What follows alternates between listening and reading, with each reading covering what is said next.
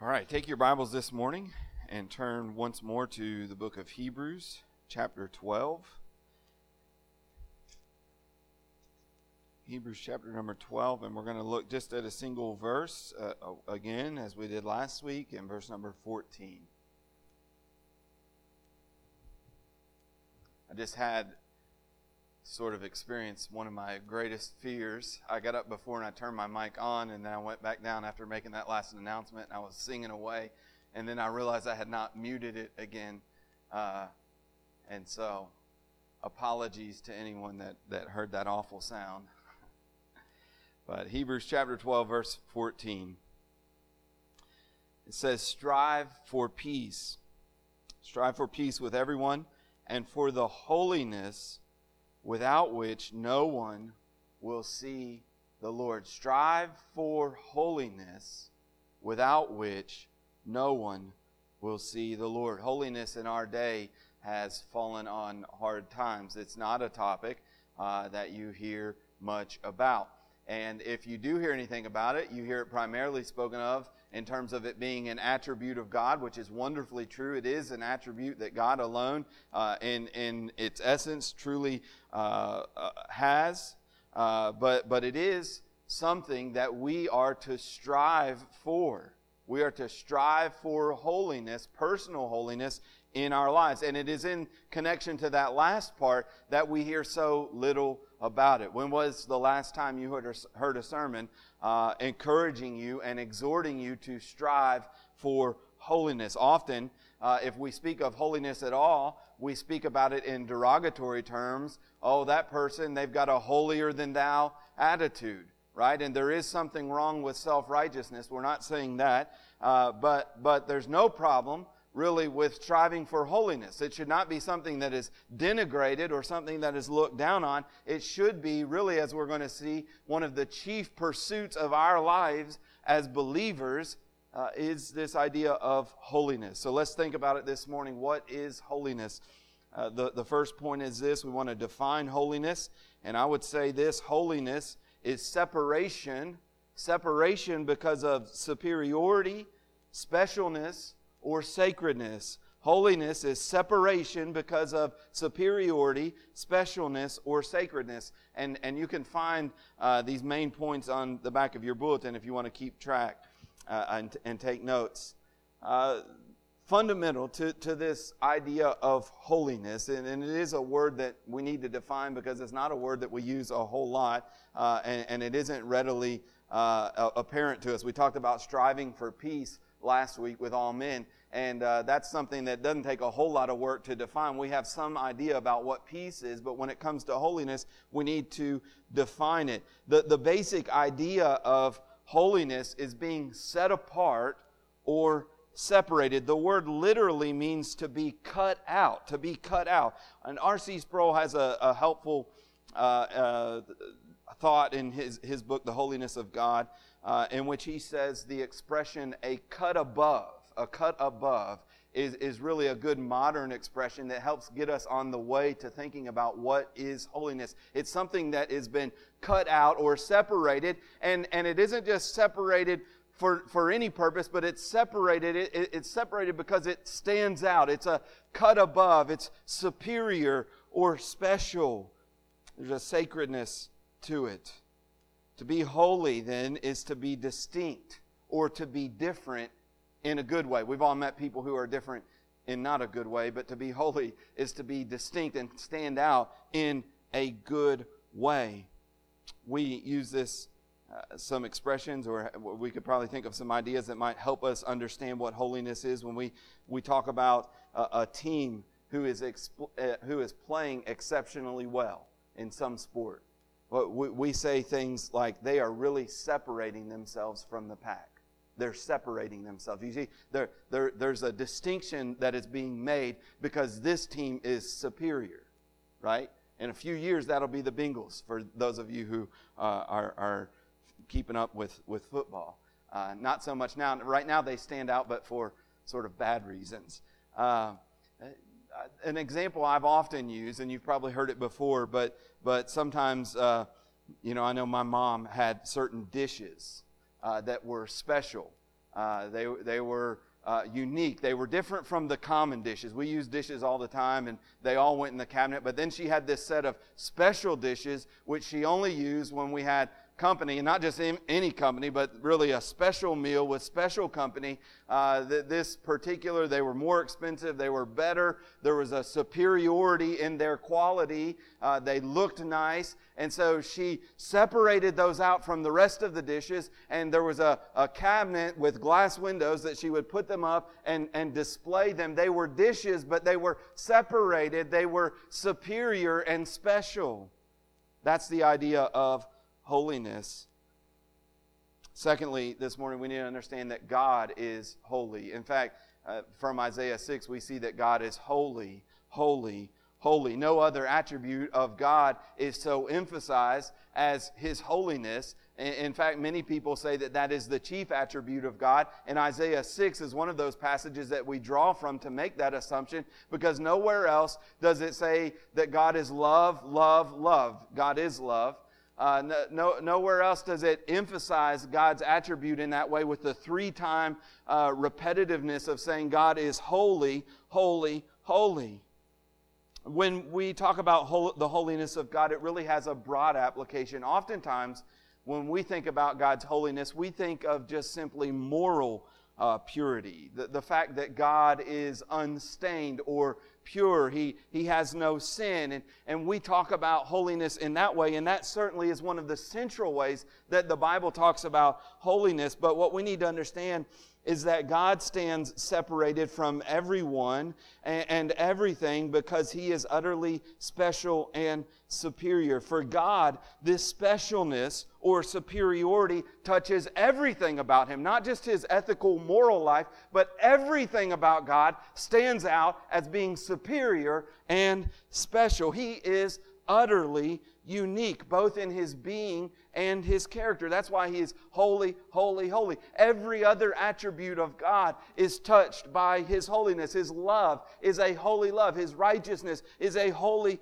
righteousness. This idea of being separated or special often is connected with God's transcendence. He is a transcendent being, which means that He is far above and beyond anything in the created realm. This is why He says in the book of Isaiah, "For I am God, and there is no other. I am God, and there's no one like me." He's saying, I'm holy. I'm unique. I'm utterly different from anyone or anything else. I'm superior. He is a holy being because He is not created. He is the eternal creator of all things. No one else can be categorized with God on the basis of that alone. Everything else derives its existence from the Lord. God is the only one who stands as eternal. He is the creator of all things. He is distinct, therefore, and superior to everything else. He's utterly unique because He's completely independent or self-existent. Everything and everyone else in this world depends both on God and other people for their life. We are sustained by all sorts of things, but God is independent, and He's the only truly and fully independent or self-existent being. Therefore, He is holy. He's utterly unique. He's unlike any other being because He's the only being who is triune. 3 persons in one, Father, Son, and Holy Spirit. He's utterly unique. He is superior in His power. He stands infinitely above all creatures in His ability to accomplish His purposes. Listen again to that passage from Isaiah that I read, Isaiah 46, 9 through 11. "I am God and there is no other. I am God and there is none like me." How are you different? What makes you distinct? What makes you holy? And then He says, declaring the end from the beginning.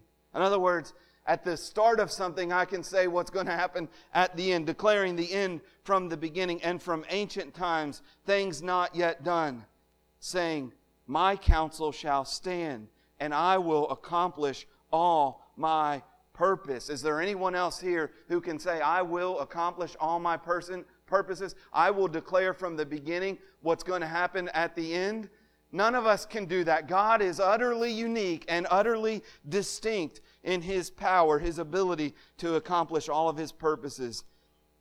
God is utterly unique in His knowledge. He knows all things. There's no one like Him. We have knowledge. And so in that way we reflect something of His image, but our knowledge is incomplete and insufficient. His knowledge is perfect. God is superior in His wisdom. He always understands what is right, and He always acts in accordance with that understanding. And yes, God is holy in His moral character. He's without sin. He is morally and ethically flawless. God never does what is wrong, and He always does what is right. And He often displays His holiness in this particular way by drawing a distinction between us, human beings who are sinful, and Himself. In Numbers chapter 23, verse 19, He says, God is not a man that He should lie. He's holy. You and I, we're liars. All of us, every last one of us. And if you say you're not, then you are a liar, right? God is not a man that He should lie, or a son of man that He should change His mind. Has He said, and will He not do it? Or has He spoken, and will He not fulfill it? Do you see the distinction here? He's saying, I'm different than you. I'm holy because I always tell the truth. And the same could be said about any moral category or any moral commandment. God could say, I am distinct. I am set apart. There's a separation between me and you because I am flawless. This is why holiness, as I mentioned earlier, is said to be the chief attribute of God. This attribute touches every other aspect of His being and character. Everything about God is holy. Everything about God is utterly unique and distinct. And that's why He is holy, holy, holy. Third thing that we see this morning is that God confers holiness. That means that God makes other people, other things, and other places holy. Holiness, we said, is a separation because of superiority, specialness, or sacredness.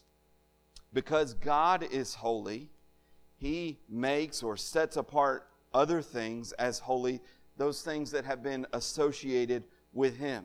This is what I mean. Anything that bears God's name, that is used for God's purposes, or that is indwelled by God's presence, becomes holy by virtue of the fact that it belongs to God or God has been there. We're not holy because we have holiness in ourselves. We're not holy in that way. We don't have natural, innate holiness, but we are holy because of our connection to the Lord. It's not because there's anything special in us or superior in any place or any sort of instrument or anything, but by mere virtue of the fact that God in some way has owned a thing, declaring it as His or manifesting His presence makes that thing holy. We understand this phenomenon, I think, in everyday life with human beings, and this is a much lesser way, right? But there are certain people in history who have set themselves apart as being unique, right? There are certain world leaders or scientists or athletes who have made themselves distinct and separated themselves by some great accomplishment, whether it's their gifting and intellect and their discovery or some great accomplishment that they have made. And when that happens, the things and the people associated with that person sort of become special, right? That's why all over the Midwest here, anytime, any direction that you go here, you go east back into Kentucky, you go west into Indiana and Illinois, you see all over the place, hey, Abraham Lincoln was here. Abraham Lincoln was born here. Abraham Lincoln lived here as a child. Abraham Lincoln had a law office here, right? Why is that? Those places are special because Abraham Lincoln was a unique individual. He separated himself. He stood out because of his great accomplishments as one of our greatest presidents in U.S. history. And so things that are associated with Abraham Lincoln then, by virtue of the fact that they are related to him and associated with him, become special. And so it is with those things in an infinitely greater degree.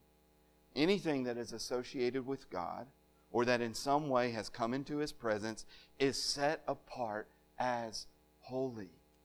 You see, the reason that we can be called saints, holy ones, is because God has owned us. All throughout the Bible, you see this idea of things and people and places becoming holy because God was there or because God said, "This is mine." So you remember when God met with Moses in the desert, right? God came and made His presence known in the desert, and Moses is there at the burning bush. And what does God tell Moses to do? "Moses, take off your shoes, for the ground that you're standing on is holy ground." Why is the ground holy? Because God is there. Is there anything that is less significant, less distinct, less important, or more common than sand in the desert? Right? That's one of the most common, unspecial things that there is in all of our universe. And yet, when God comes and manifests His presence in that place, on that sand, the ground becomes holy. God makes things holy. When we think about the tabernacle in the Old Testament, the place of worship, when the Old Testament people came out of, in the Exodus, they came out of Egypt and God told them to build this tent. There was nothing special about an ancient Near East tent that was made by pre-modern people. It would have been pretty unspectacular, not too significant, right? And yet, when God said, "I'm going to dwell in this tent, and I'm going to meet with my people in this holy place and within the Holy of Holies," then it becomes a special and a unique place because it's associated with this holy God who is special and significant.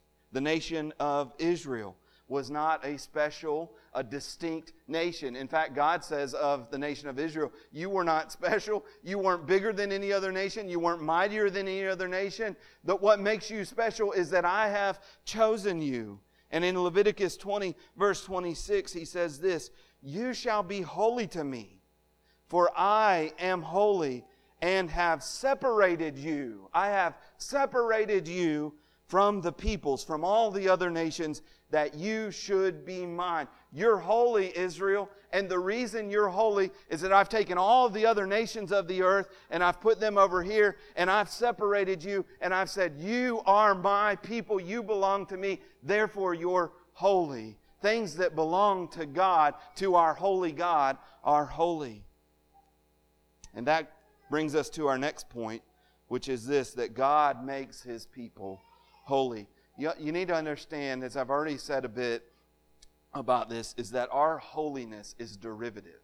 Our holiness is not innate or natural to us. It is something that we derive from our connection and our association with God. God makes us holy. We're not special or superior in our being.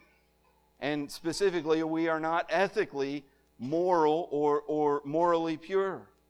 The only way that we can in any sense be holy is if we're made holy by the God who is holy. How does God make us holy? Well, I said anything that God owns, or any time God manifests His presence, or as we see in the Old Testament, God has things that are cleansed, and that's exactly how God makes us holy. God makes us holy by first of all owning us as belonging to Him. 1 Peter 2:9 says, "But you are a chosen race, a royal priesthood, a holy nation, a people for His own possession." He's writing to believers and he says, "You are God's possession. Therefore, you are a holy nation." You've been set apart. You're distinct from the other people. Secondly, God makes us holy by dwelling within us. The Holy Spirit of God comes to live within believers. And when that happens, we are set apart, just like the dirt on the ground. There's nothing special about the dirt on the ground. There's nothing special about us. But when the Holy Spirit of God comes and indwells us, like He came and indwelled the tabernacle, we become holy by virtue of the fact that God's presence is with us. Paul says in 1 Corinthians 3:16, do you not know that you are God's temple? You know, all that imagery of God being in the temple with His people. Now that's fulfilled in you. God is living in you. You are God's temple, that God's Spirit dwells in you. If anyone destroys God's temple, God will destroy him. For God's temple is holy, and you are that temple. You're holy because the Spirit of God dwells within you. Thirdly, God makes us holy by cleansing us. I mentioned that in the Old Testament there were all sorts of rituals and washings and sacrifices and regulations that were meant to signify the idea of being purified or being cleansed. But you've been with us in the book of Hebrews, if you've been here, and you know that none of those things really accomplished or brought about true holiness. They were all given, much like what we're going to participate in this morning, the Lord's Supper. They were given as signs. And the regulations and the washings and the sacrifices were symbols and signs of this idea of us needing to be cleansed and purified. But the true fulfillment of all of those signs from the Old Testament was when Jesus came and He actually cleansed us by His blood, by dying in our place. So in Hebrews chapter 10, verse 10, it says, we have been sanctified. And that word sanctified means to be set apart or to be made holy. Sanctification is the process of taking something that is not holy and making it holy. And so he says we have been sanctified. We've been made holy through the offering of the body of Jesus Christ once for all. We are holy because God has owned us as His own. He's declared that we're His people, His possession. He's dwelled within us through His Holy Spirit. And thirdly, because He's washed us and cleansed us through the blood of His Son once for all. And that is the only basis that we could have any kind of holiness. Fourthly, this morning we need to see that God demands that His people walk in holiness. God demands that His people walk in holiness. Leviticus 19 verse 1 says this, and the Lord spoke to Moses, saying, speak to all the congregation and to the people of Israel, and say to them, you shall be holy, for I, the Lord your God, am holy. When God owns us as His people, one of the first and the greatest requirements that He places upon us is that we seek to emulate His holiness in our life. You be holy because you're my people and I'm holy, and since I'm holy, you be holy. That's the impetus there that is given. Now, what we need to understand is that commands for us to be holy, for believers, are related specifically to that moral purity, right? We talked about how with God, holiness is broadly applied to everything about Him. Everything about God is holy. He is a transcendent being that is utterly unique in all of the universe. There's no other being like God. There's no one else like Him. He's the only one. He's utterly unique. And therefore, obviously, we could never be holy in that sense, right? We could never have that utter uniqueness in our being and essence as God does. Otherwise, He would no longer be holy. He would be common because there would be millions of beings like Him. So we cannot have that kind of transcendence. But what we should do is we should reflect something of His holiness in terms of ethical and moral purity. When the Bible, and particularly the New Testament, calls us to be holy, it is a call to moral purity. That is, that we are to put off sin and to put on righteousness. 1 Samuel 2:2. I didn't read this a second ago, but this is so important. There is none holy like the Lord. There is none holy like the Lord, for there is none beside you. There is no rock like our God. We cannot reflect God's transcendent holiness, but we are called to reflect something of His moral purity. Now, what we need to understand is that our holiness, even in this moral category, our holiness is always going to be imperfect, but it must be present and it must be genuine. You see, God's holiness in this moral category is perfect. He's completely pure. He is completely unstained by any moral perfection. He's never sinned. He never does what is wrong. He always does what is right. 1 John 1:5 makes this very clear. God is light, and in Him is no darkness at all. There's no darkness in God. There's no moral imperfections. There's no bad qualities or bad characteristics about God. If we do, the second thing we can see in that passage in John, 1 John, though, is that if we don't have holiness, we don't have fellowship with God. So it says in 1 John 1:5, God is light and in Him is no darkness at all. But in verse 6 it says, if we say we have fellowship with Him while we're walking in the darkness, we lie and do not practice the truth. So if there's not some sense in which you are walking in holiness, you don't have fellowship with the holy God. God is in light. There's no darkness in Him at all. If you're over here in the darkness, living in your sin, you don't have fellowship with Him. We are to have genuine and real holiness. But the third thing that we can see in that passage is this, that our holiness is not sinlessness. It is not perfection. So again, 1 John 1:6 says, if we say we have fellowship with Him while we walk in darkness, we lie and do not practice the truth. But if we walk in the light as He is in the light, we have fellowship one with another, and the blood of Jesus cleanses us from our sin. If we say we have no sin, we deceive ourselves, and the truth is not in us. So there's two ways you can lie. One is to say, yeah, I got fellowship with God while you're persistently walking in darkness. The other one is to say, yeah, I'm in the light, I don't have any sin at all. No. You have sin, but your life as a believer should be characterized and should be marked by walking in the light rather than walking in the darkness. And that's a requirement. This is really God's plan for His people. It's been His plan all along.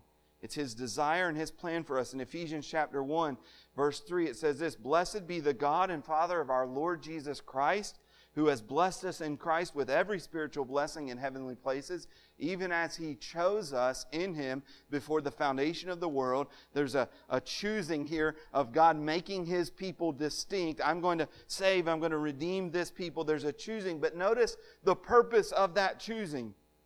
Even as He chose us in Him before the foundation of the world, that we should be holy and blameless before Him. He didn't just choose you. He didn't just redeem you so that you can sit back in your sin and persistently walk in darkness and think, I'm going to go to heaven. No, He chose you with an intention, with a purpose, and that purpose is to make you holy.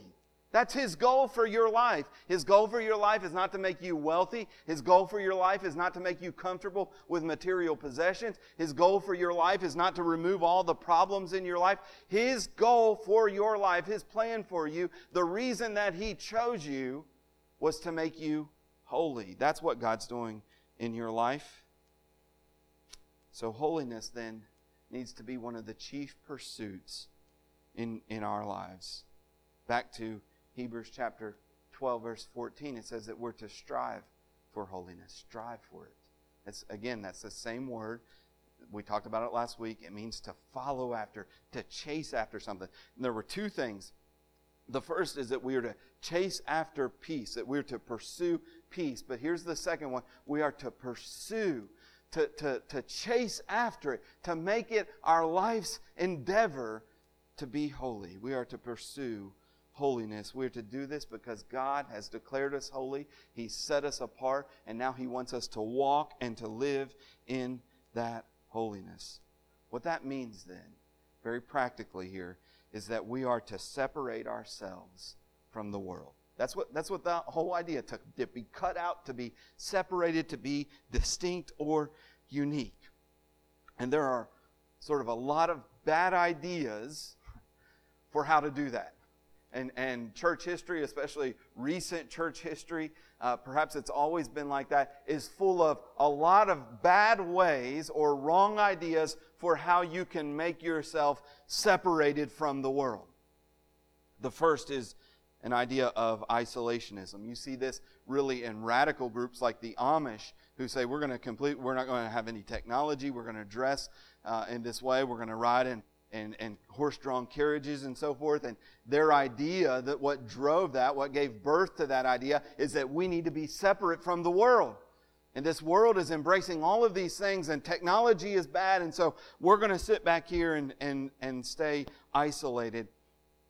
That same idea, in less sort of pronounced ways, has been prevalent in all kinds of groups of Christians, usually like fundamentalists who think to themselves that being holy means sort of making yourself different from the world in all sorts of ways, and sort of isolating yourself, cutting yourself off from sort of the mainstream. So we're going to bring our little group over here, our church, and we're going to have our own little world over here, sort of isolated from the world.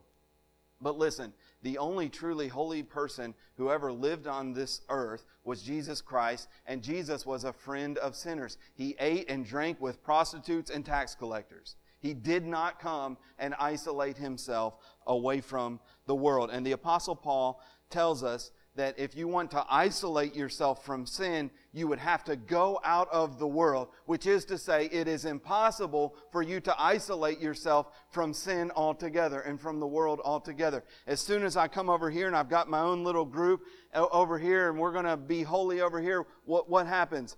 Guess what? This whole little group over here is actually populated by sinners who are not as holy as they need to be. And so this thing gets messed up too. Isolationism is not holiness. Weirdness is not holiness. Some people think being distinct means simply anything that the world likes or that the world does. I can't do that. So I've just kind of got to be weird. We have to dress in sort of out of style or ugly clothes. Listen, that ain't holiness. That's just being weird. There's nothing wrong with enjoying sports. There's nothing wrong with technology. We don't need to isolate ourselves from those things. Thirdly, holiness is not externalism or legalism. And here's where it gets a little closer to home. Some make holiness all about a list of rules that usually they primarily focus on outward appearance. That way of thinking inevitably comes down to a list of rules, many of which are not biblically founded. They're just, well, I think we ought to not do this or we ought to do that. And most of them focus on sort of external appearance and not the heart.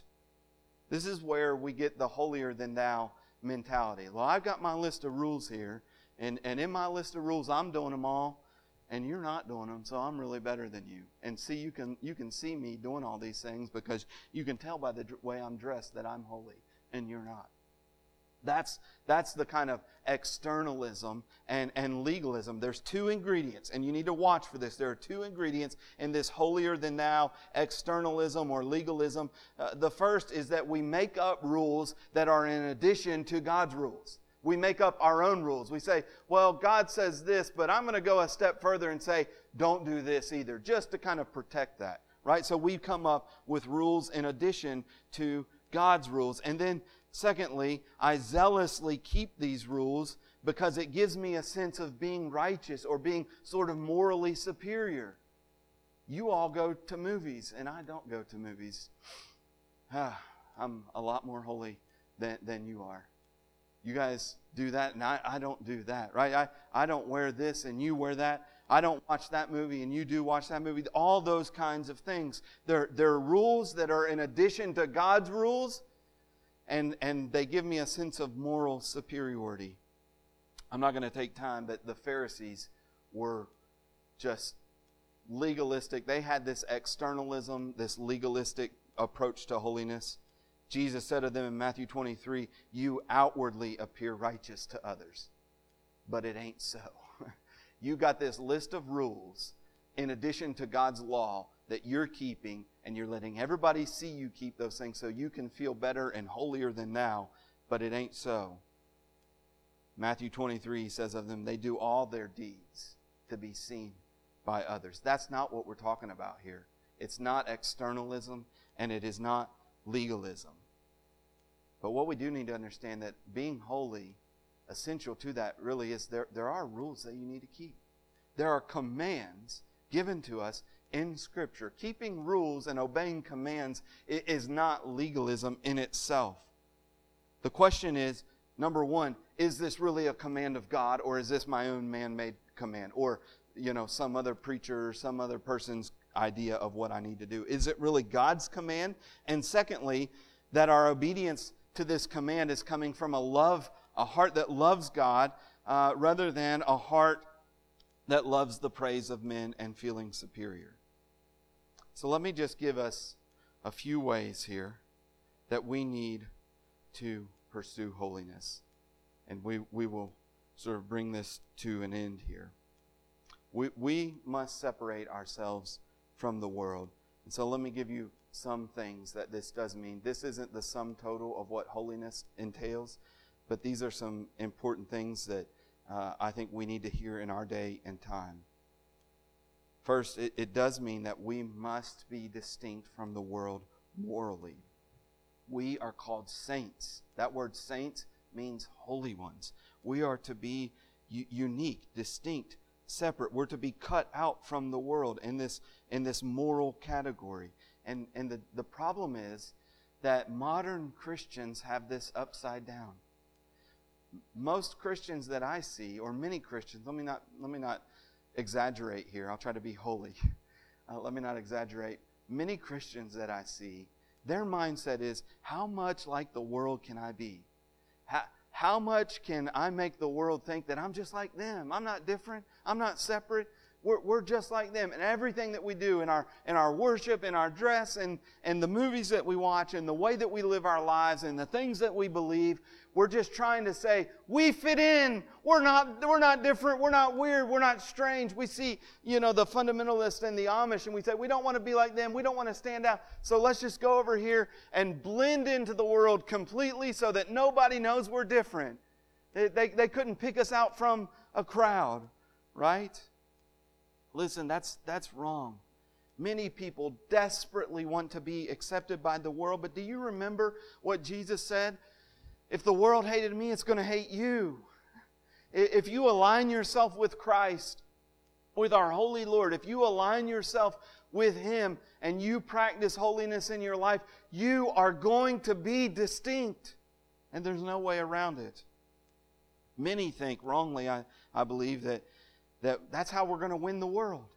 If we can prove to them and show them how cool we are and how hip we are and how really we're not that different, then we'll win them to Christ. No. Holiness is what's attractive to God's people and to those who have been chosen by God, not worldliness. Secondly, let me say this. We must separate ourselves from the philosophies of the world. We need to separate ourselves from the philosophies of the world. The world is constantly pushing ways of thinking and ways of viewing the world that are completely antithetical to the truth. Many Christians simply fall in line and accept this. And this has all the way from sort of academic, true philosophies about life, things like naturalism and evolution and critical race theory. But really what I'd be more concerned about for an average church like us is just the way that the world influences our thinking sort of at the popular level of thinking. The things that we adopt because this is what we hear in the music, and this is what we see in the movies, and this is what the friends that we grew up with, this is the way that they think. And so we just sort of adopt their philosophies, and we're not distinct. Fundamentally, one of the greatest problems with modern Christians is that they think just like the world thinks. They buy into and they accept all of the ways of thinking and the premises of the world. Live for yourself. Follow your heart. Sexual immorality is really not that bad. It's natural. It's good. Life is all about accumulating stuff. Those are sort of the hot battlefronts in the Christian life in the struggle and the pursuit of holiness. Those are the things that we need to battle against. The chief way that we become distinct in our thinking is accepting God's Word as true rather than what the world tells us is true. So in Romans chapter 12, verse 1, it says, I appeal to you, therefore, brothers, by the mercies of God, to present your bodies as a living sacrifice, holy and acceptable to God, which is your spiritual worship. And don't be conformed to this world. Be holy, in other words. He's saying it in a negative way. Don't conform to the world. Don't become just like the world. Don't become profaned or common. Instead, he says to be transformed, to become different, to stand out, to separate yourself from the world. And how do you do that? He says, be transformed by the renewing of your mind. The way that you become holy, the pathway to becoming different is through changing the way that you think. And you change the way that you think through believing the truth rather than believing what the world tells you. Jesus said in John 17:17, sanctify them in the truth. He's praying for His followers. He says, sanctify them, make them holy in the truth, and your word is true. So how do we become holy? Well, we become holy by believing the truth. And what is the truth? Where do we get the truth? Your word is true. If you want to become holy, you got to change the way that you think. You can't buy into the world's way of thinking. You got to trust the Word of God and believe it. Thirdly, we need to separate ourselves from sinful relationships. We're not called to be isolationists. I already said that. We don't live in our own little hub over here, cut off from the rest of the world. But we are cautioned not to enter into any kind of relationship or partnership that would draw us into sin, particularly with unbelievers. 2 Corinthians 6:14 says this, do not be unequally yoked with unbelievers. It's the idea, it's the picture of two oxen that are yoked up together. You can't put a big strong one with a weak small one. This is not going to work. They're going to be pulling in different directions. So we, as God's people, are not to be unequally yoked with unbelievers. For what partnership has righteousness with lawlessness? Or what fellowship has light with darkness? What accord has Christ with Belial? Or what portion does a believer share with an unbeliever? How can you become partners with an unbeliever? What agreement has the temple of God with idols? For we are the temple of the living God. As God said, I will make my dwelling among them. We're the temple. I'll make my dwelling among them and walk among them, and I will be their God, and they shall be my people. Therefore, go out from their midst and be separate, be distinct, be holy from them, says the Lord. We are not to enter into sinful relationships that would draw us away from the Lord. We're the temple of God. We should not be united in any kind of partnerships with unbelievers that would unnecessarily pull us away from the Lord and away from holiness. Fourthly, we must separate ourselves from sexual immorality. Our world is a world in which there is a sexual revolution going on, and the idea is that is driving it is there is no limitation. There are no restraints in terms of sexual expression. It's all good. Every bit of it, anything that you want to do, any way that you want to do it, with whomever you want to do it, however you want to do it. Is that enough? I mean, there's just no limitations to it. And not only are there no limitations to it, there should be no rebuke of it. There's no criticism of it. The greatest ethic of this world right now is just live and embrace this kind of sexual perversion. And we are to be holy. We're to be distinct in that way. Paul says in 1 Thessalonians 4:2, for you know what instructions we gave to you through the Lord Jesus. For this is the will of God, your sanctification. God's will for you is to be sanctified, that you become holy. That's His will for you. And that you abstain from sexual immorality. That's one of the chief ways that you need to be sanctified, is that you abstain from sexual immorality. And let me just spell that out for you. The only biblical kind of sexual engagement that is good, and it is good, it is created by God, is one man and one woman in the covenant of marriage for a lifetime. That is God's, those are the parameters in which sexual experience can be a good thing. It can be a holy thing, and it is a holy thing within the confines of marriage. Anything outside of that is sexual immorality, and therefore we need to abstain from that. There's a lot of different places we could go with that, but we'll leave it there for time's sake. We, fifthly, must separate ourselves from the hatefulness of the world. In Ephesians 1:14 it says, "As obedient children, do not be conformed to the passions of your former ignorance. But as He who called you is holy, you also be holy in all your conduct, since it is written, you shall be holy, for I am holy." And he goes on to say in that passage, "Having purified your souls by your obedience to the truth for a sincere brotherly love." One of the ways that we are to be holy is when we reject hatefulness, the hatefulness of the world. And we talked about it last week, so I won't labor it this week. You see all the fighting, you see all the hatred in our world. We're to be different. We have been sanctified, we've been purified for a sincere brotherly love. Jesus said, "All men will know you are my disciples when you have all of your theology down right." No. He said, all men will know that you are my disciples if you have love for one another. The church, God's people, as a holy people, ought to be those who love one another. We ought to be marked by that. Why would we stand out distinct if we have love for one another? Well, because look around. There's not a whole lot of love in this world, is there? There's a lot of hatefulness. There's not a lot of anger and clamor and strife like we talked about last week. There's not a whole lot of brotherly love, and that's what we're called to.